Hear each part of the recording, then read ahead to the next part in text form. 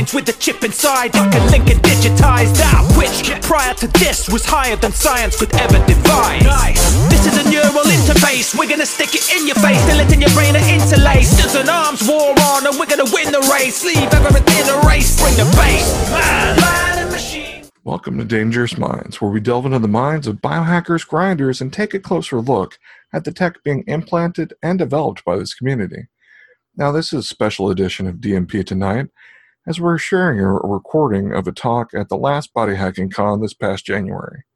We're sharing this as a recap of great information that was presented, and as a reminder that the same team behind Body Hacks will be putting on another edition of the Body Hacking Con this coming spring, February 2nd through 4th, 2018. In Austin, Texas, for which tickets are on sale now. For more information, go to bodyhackingcon.com. Now, we look forward to seeing you there for the talks and panels or on the expo floor.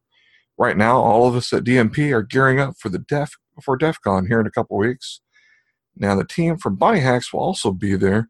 They have a table at the DEF CON Biohacking Village, so be sure to stop by and say hi. But before we share these special clips with you, we want to thank our sponsor, Dangerous Things, who delivers custom gadgetry for the discerning hacker and biohacker. So check them out at dangerousthings.com. Also, we'd like to thank Axiom VPN, our solution for keeping our traffic on the internet protected and private. To learn more about the services they provide, please go to axiomvpn.com. Now, if you or your organization is interested in sponsoring the efforts of Dangerous Minds podcast, please feel free to reach out to us through email at info@dangerousminds.io, and we'll be glad to talk to you about it. Hi everyone, I'm Ollie McBride from Open Bionics, and today I'm going to be talking about our company, what we do, and why we do it. So we're a robotics company based in the UK, and we specialize in developing artificial limbs for amputees. So today, I'm sure you've met Angel and Jason sort of throughout the weekend.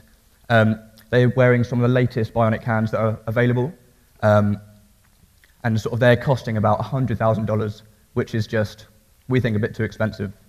So, and that makes them inaccessible, and so even with insurance, people can't really afford to get them. So at Open Bionics, we're trying to take the functionality of those hands that cost up to $100,000 and reproduce them for about 20 times cheaper. And so we use 3D printing.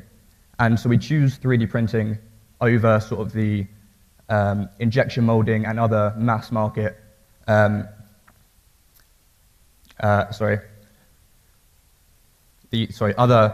manufacturing techniques, just because I'm sure as you're aware, everyone's hands are different sizes, so we 3D print a custom hand for every person. So at Open Bionics, our aim is to create and to democratize technology that enhances the human body. So we see ourselves building assistive tech for the masses. We have the robotic engineering skills to create devices that solve a real human problem. So essentially, we turn disabilities into superpowers. So at Open Bionics, we've been running for about 2 years, and over those 2 years, we've won a number of awards. So last year, we won the James Dyson Award for Innovative Engineering. We were at CES, and we won the Best Product Innovation. And then we were also named as one of the top 10 most innovative companies. And so why are we sort of winning these awards, and why are we getting noticed? Well, we're doing it differently. We're completely open source, hence the name Open Bionics, and all of our files and software are available online completely for free. So I've met a few people here today that have actually downloaded those hands and printed them themselves. And so we're open source because we believe that a community all working together with a common goal can make prosthetics more accessible and more available. So does anyone recognize this picture? Or at least what's in this picture? So this was a big news story probably just over a year ago, and it was the first 3D file ever sent to space and 3D printed. So NASA sent the file, the STL file of this wrench up to the space station, where it was then 3D printed and they could use it as a proper tool. And so not to one-up NASA or anything, but we sent a bionic limb over email. This is I think he was a Marine vet who lost his limbs in Afghanistan. It's called Taylor, and he found our technology online, all of our open source free files. And with the help of a friend, he downloaded the files and 3D printed his own custom bionic hand in his garage. So this is why we do it, because otherwise he wouldn't have been able to have a custom hand. The technology he had available to him, like his existing prosthesis, just weren't giving him enough functionality, so we made his own. And so we also use the latest in 3D scanning technology. This up here is actually a smartphone with a 3D scanner attachment, so we can scan the amputee's residual limb. Typically, when an amputee goes to get a socket fitted at their prosthetist, they have like a plaster cast session, which can take quite a long time, and the plaster cast heats up as it sets, so that can cause issues with the if you've got a sensitive limb, it can cause issues, and it's quite an unpleasant experience. But with a 3D scanner, it takes us 2 minutes. We can just not even touch the limb, just take a 3D file or a 3D scan of this arm, and we get a 3D file straight away. So we then take this 3D file, import it into our CAD software. We use something called Blender, which is another open source 3D manipulation tool. And we design a custom bionic socket and a custom bionic hand, and then we then 3D print them, and we have it all in 5 days. So what typically takes a prosthetist or clinician about 3 months, we've done in less than a week. And so here are, we've got Nico in the orange, Dan in the middle, and then Grace on the left. And at Open Bionics, we don't just design for amputees, we design with amputees. So Nico here lost his right hand in an industrial accident a few years ago.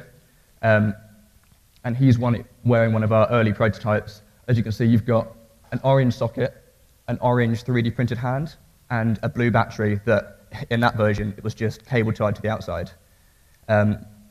He's actually an incredible guy.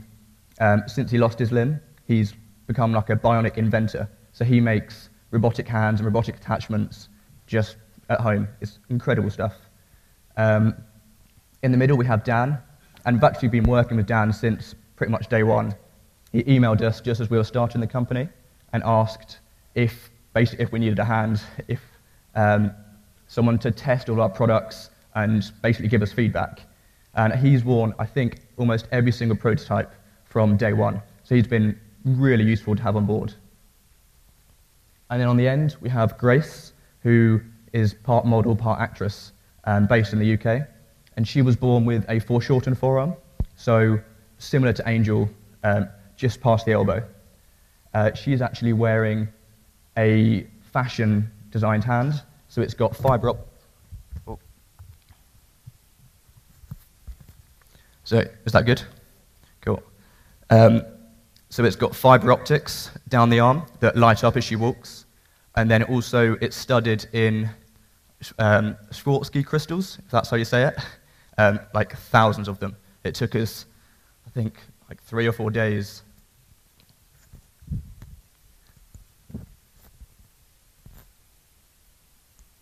Is that good again? It took us about 3 or 4 days to put all those crystals on there. It was, we're not going to do that again. And so why are we creating these hands? So this is an actual prosthetic given to a child in the US to wear. It's literally just a lump of plastic, like skin-colored, hand-shaped plastic, and some Velcro. It's like, no one wants to wear that. And so this is Logan, a 12-year-old kid that we were fortunate enough to work with just last year in Los Angeles. He was also born with a foreshortened forearm, and this is an actual prosthetic that he was given sort of to wear to school. It's just, yeah, not that useful. And so, like most amputees, Logan wasn't happy with the prosthetics that he had available to him, and this is even through insurance. It's not that great. So we worked with him and other amputees to sort of put like a mood board together of what people wanted, what people could have, And so we asked them, like, what would you want on your bionic limb if technology was not an issue? So for example, it could be a beautician's makeup bag where you've got a mirror in the palm and like a lipstick in the finger. It could be an explorer's rucksack, so you've got a compass and like a laser and a torch, maybe even a lighter. And then it could also be like an artist's canvas, like a whiteboard. So completely white arm, and then they can color it in depending on how they're feeling that day. Basically, with a 3D printer and some know-how, you're completely limitless. And so this is an actual cartoon drawn for us by the Marvel comic team. And it's basically, they love drawings and technology, so they were like, here, try and create this. And so this is what we want to try and do. We want to turn kids into bionic superheroes. And so this is one of our renders for the Iron Man hand from Marvel. We were actually the first company to take Iron Man's hand and turn it into a prosthetic, fully self-contained. This is the Disney Frozen hand. It was obviously loads of sparkles and snowy things. And this is my personal favorite. This is the Star Wars lightsaber hand. And it looks pretty cool, but like they're just renders. So we built them. So this is Logan again, wearing the lightsaber hand.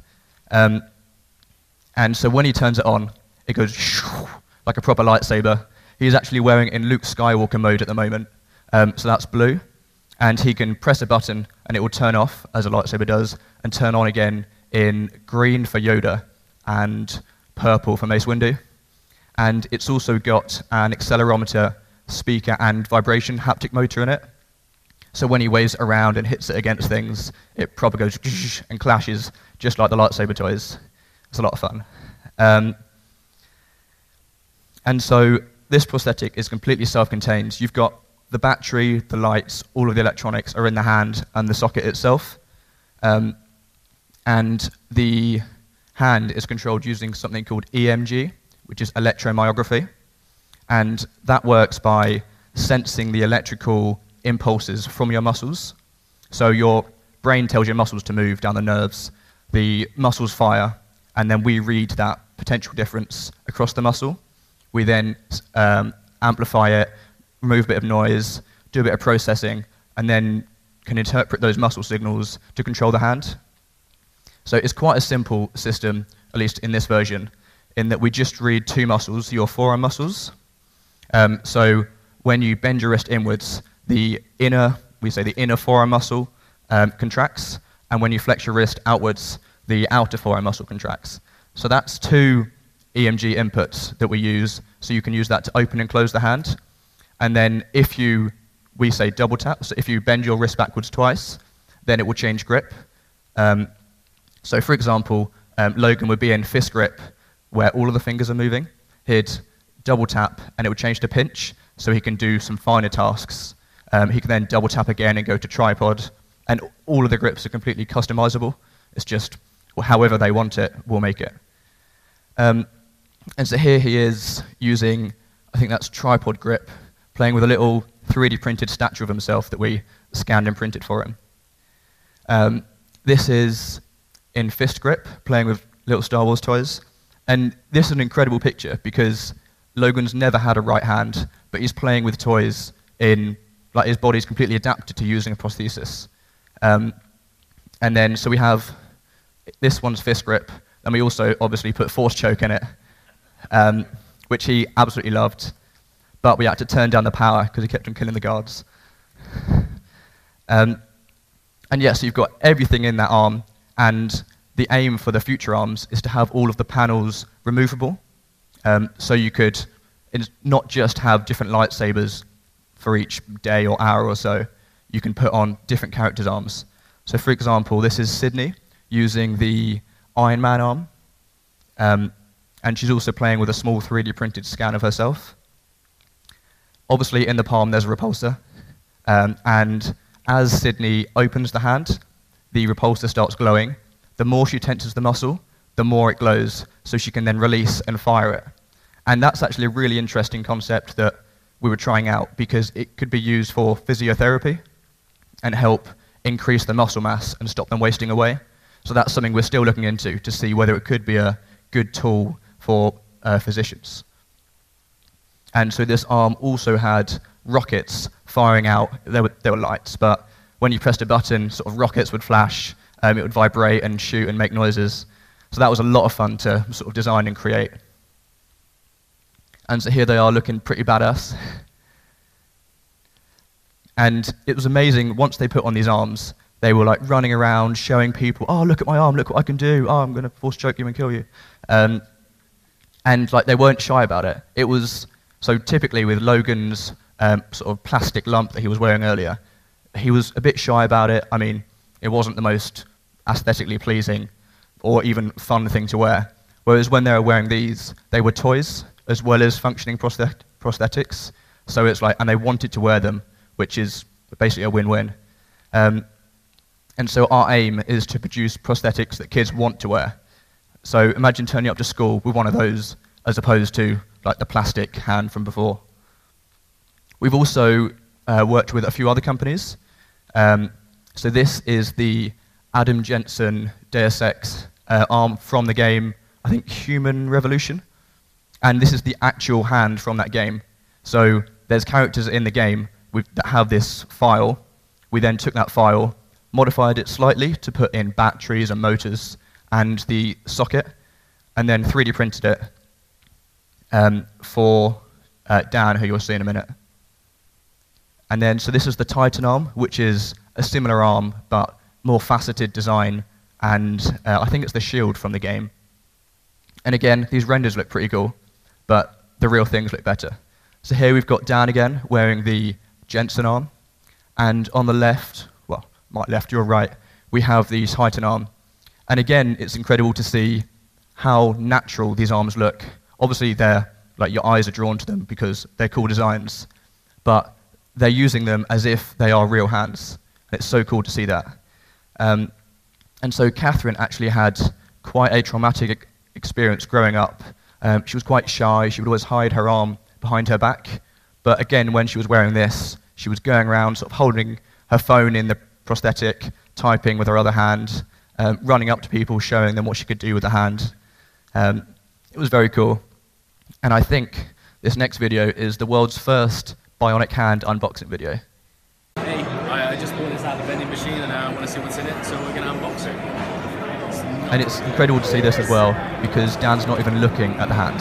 You could just, it has haptic feedback, by very simple form of haptic feedback. So he has vibration motors, so you can tell if a force limit is reached or if he's changing grip. And so this is Tilly.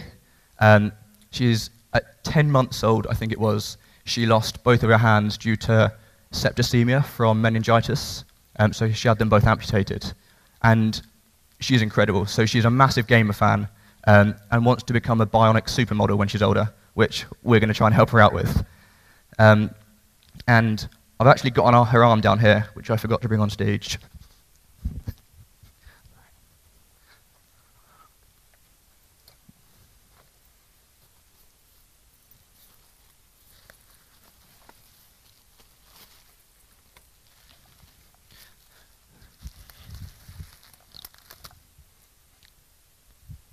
So this is her actual arm that we produced. And as you can see, it's absolutely tiny. I think it's the smallest multi-grip myoelectric prosthetic arm that's been produced, but I haven't seen many others this size. And so you've got the hand, which is size matched to her other... No, it's not. Sorry, that was Sydney. It was size matched to her sister, who is of a similar age. And then you've got this socket here, and this socket has removable panels for the battery. And then it also has the sort of power buttons and all of the EMG electronics for sensing muscle control. And it's charged via USB. So it's quite a cool little device. And so this is Sydney, I think it was a minute or two after she put the hand on. And it's just, we've never seen anyone throw anything with a prosthetic. And that was the first time she's ever thrown anything, because obviously she lost her hands at 10 months old. And here she is just sort of doing various object testing just to get her used to the whole control mechanism. Can you see how good the grip is? Oh, That she picked up incredibly quickly. It's good grip, isn't it? Yeah, that's good. And so to control this, she's tensing her inner forearm to close the hand, and then obviously picking up an object. And so she's never been able to interact with those objects in that way before. So she had a lot of fun. And as we were walking back to the lab from the sort of filming area, we managed to snap this picture of her just holding herself as someone would with two hands. Like, no one's taught her that. It's just her body's adapted to the new tool that she's wearing and thought that was comfy. And so this is Dan wearing the DZX arm from before. His favorite grip is to have two fingers and close them like that. And then, again, Tilly looking badass. And so this is our team back in Bristol in the UK. Still quite a small team, but we're all very passionate about making assistive technologies affordable and accessible. And so that's it. I've been Ollie. Have you got any questions? Yes, sure. What's the future for a full arm? Is that something you're exploring also? Does that still use EMG technology because the muscles are different? Yeah, so for those of you that were here last year, there was a guy called James who I think he hasn't got anything below the shoulder. So we designed the hand that his arm was wearing, basically. And so his arm just had a passive wrist and a passive elbow and a passive shoulder, because the higher up the arm you get, the stronger motors you need, which then adds weight. So yeah, a full arm is complicated, and also the EMG, as you said, you can't have it on a forearm if you don't have a forearm. So we've used the shoulder muscles, because you've got quite a dense grouping of muscles up there that you can put sensors on. Another method is something called targeted nerve reinnervation, which simply takes the nerves that would be linking to an arm and then bring them closer to the surface. And then you put EMG electrodes on those muscles that they're now linked to, and then you got a lot finer control. But as far as how are we developing an arm, it's getting there. So we're starting at the hand, and we're just finalizing our wrist development, and then we're going to be going up to the elbow, then up to the shoulder. But yeah, at the moment, the sort of control system is quite limited. It's still in experimental phase to have more control. Did that answer the question, or was there any other questions? Sure. You mentioned haptic feedback for kind of grip sensing. How does that work at the end? Is it a vibration? Yeah, so the socket has a vibration motor in it, similar to that of a smartphone. And you can get the haptic feedback set up for many different things. At the moment, we've just got it on grip change. So as before, if the user double taps their muscle, it will change grip. And we can signal that with the haptic vibration motor. You can also use it for force feedback. So if a force limit has been reached, so for example, if you're grabbing a plastic cup, you could be in a gentle grip mode that will only apply a certain amount of force, and it will vibrate when that force limit's been reached. And then you can also use a different type of haptic feedback, which we've also experimented with, which is like a pressure feedback. So think a servo with an arm that presses into your arm when a greater force is detected. So you've got a variable sort of sense of how much force is being applied at the fingers. So there's quite a few different experiments in that field. It's just which one's going to be reliable enough and useful enough for an amputee to want to use it. So the dual channel EMG, sort of minutes. I mean, we were testing it yesterday. I think every single person picked it up in like about 30 seconds, because it's simply the flexion and extension of what would be the wrist. And for those that don't have the wrist, so for example in Logan's case, he still had those muscles because he has a forearm. And he would actually use those muscles when he was younger to hold some paper while he was colouring in. So he knew how to activate those muscles. And it's once you see the hand moving when your muscle tenses, it's very quick to pick up. Anything else? Just to try to actuating muscles that are down in here? Yeah, it's a. You have sensors that almost like a biofeedback in each Mm.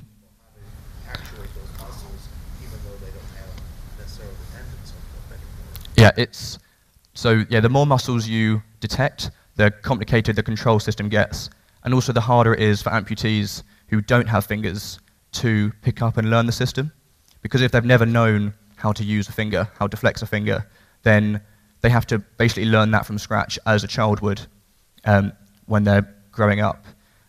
There's a few different technologies for that. So surface EMG, which is the stuff we've got here. If you have multiple channels, like multiple sensors, you can do some complicated pattern recognition stuff that actually Angel was experimenting with an arm she's been wearing. But that is very complicated just because you've got so many different sensors, a lot of processing and stuff like that. So there's also another system that can take like a ultrasonic, it's basically a scan of your arm, and it can visually see how muscles are moving.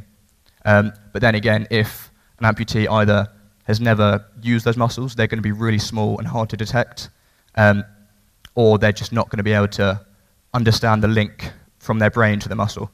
So the dual channel is easy to implement and easy to pick up, but the more sort of metrics you sense, the harder it is for the amputee to control it. Yes, at first, yeah. Process, you don't just have to have a machine learning algorithm Yeah, exactly that. that teaches them how to use those muscles. Mm. To recognize kind of a visual thing, like, oh, you're moving this muscle, this is lighting up. Moving this, you start learning how to individually control those muscles. Yep, so that's the Deca arm, which is what Angel's doing a trial with at the moment. That does exactly that. I think it's 6 inputs as opposed to our 2. And that's different. So for our hand, we've basically got, if you bend your wrist and activate this muscle, we then close the hand, whereas the Deca hand is you do a motion, whichever motion you want, and the hand will then look for that motion next time to control the hand. So it's less of a, yeah, it's just a very different control technique. But yeah, it's very possible and probably will be implementable over the next year or so. Do you get much pushback from the companies that make the expensive arms? Not at the moment. We've actually been quite fortunate. So I think one of the CEOs from Bionic has been very helpful in initially when we were starting this project. Sort of gave us a few components, like, oh, you might need these are expensive, take a few of these. So they've been really helpful initially. But I'm sort of assuming they were expecting us to fail because it's a very complicated sort of device to create. And especially, like, there's a reason that theirs are expensive. Obviously, there's other things to play, but the components are expensive. The motors are really expensive. Carbon fiber, or a custom carbon fiber socket is expensive. So there's a reason theirs are expensive, but we just think we can do a few different techniques to make it cheaper. And in theory, we might not trample on each other's feet too much, because if people want a super expensive, probably more functional hand than ours, because it's metal, so it's going to have a bit more strength than our plastic and rubber hand. Yeah, so we haven't had too much resistance yet, but I'm sure, yeah, there probably will be some. What do you do when the kid is growing? Do you replace the arm? What's the process? So so typically, especially for a growing child, they grow out of their prosthesis in about 9 to 12 months, which is another reason why children aren't really able to wear the more expensive arms. Because imagine having to pay £100,000 every year, maybe even twice a year. But so for our system, it's obviously cheaper and 3D printed, and we use a 3D scanner. So we, after the initial design, printing, and an implementation of the hand, we then give that to the user.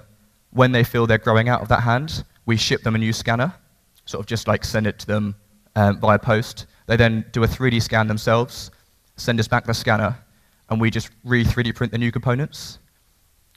So it's typically a socket and a hand so it would be a socket, say, every year or so, and a hand maybe every 2 years, 3 years, depending on how quickly they're growing. And so they'll send back their existing hand. We'll take all the expensive components, like the motors and the batteries and the electronics, put that into the new hand, and then ship it back to them, just so it gets cheaper the more they use it. Any other questions? Nope. I mean, I'm going to be down here for the next 10 minutes or so, so feel free to pop by. Cheers. And a special thanks to the team at BodyHacks for sharing this recording with us. And remember, if you're able to make it out to Austin, Texas for Body Hacking Con, it'll be worth the trip. For the panels and the topics covered are just a small portion of the action. With the activities and networking available with the other attendees is the true payoff. So, our loyal listeners, if you'd like to know more about this journey we take weekly, check out the DMP homepage, dangerousminds.io, or go to our Facebook page, facebook.com/Dangerous Minds Podcast. Please keep in mind, events like these are listed on our DMP Google Calendar, and if you have an event that you would like to add to it, please email us more information about it at info@dangerousminds.io. Now, all of us would like to thank you for joining us as we further explore the tech and the people behind it within this vastly growing community of biohacking, grinding, and implantable technology today. If you like the programming we share and the work we are doing in the community, please support us by going to our Patreon page and becoming a supporter at www.patreon.com/dangerousminds. And please feel free to reach out to us with questions or comments, and perhaps we might one day talk to you about the work and or projects you're exploring and developing. Until next week, seek the spark. Man and machine weave like a tapestry, man, what a team. Man and machine, human minds can't handle the dream. Scientific progression is steamrolling, there's no preventing it going ahead. Now we're intrinsically linked with technology, biology as we know it is dead.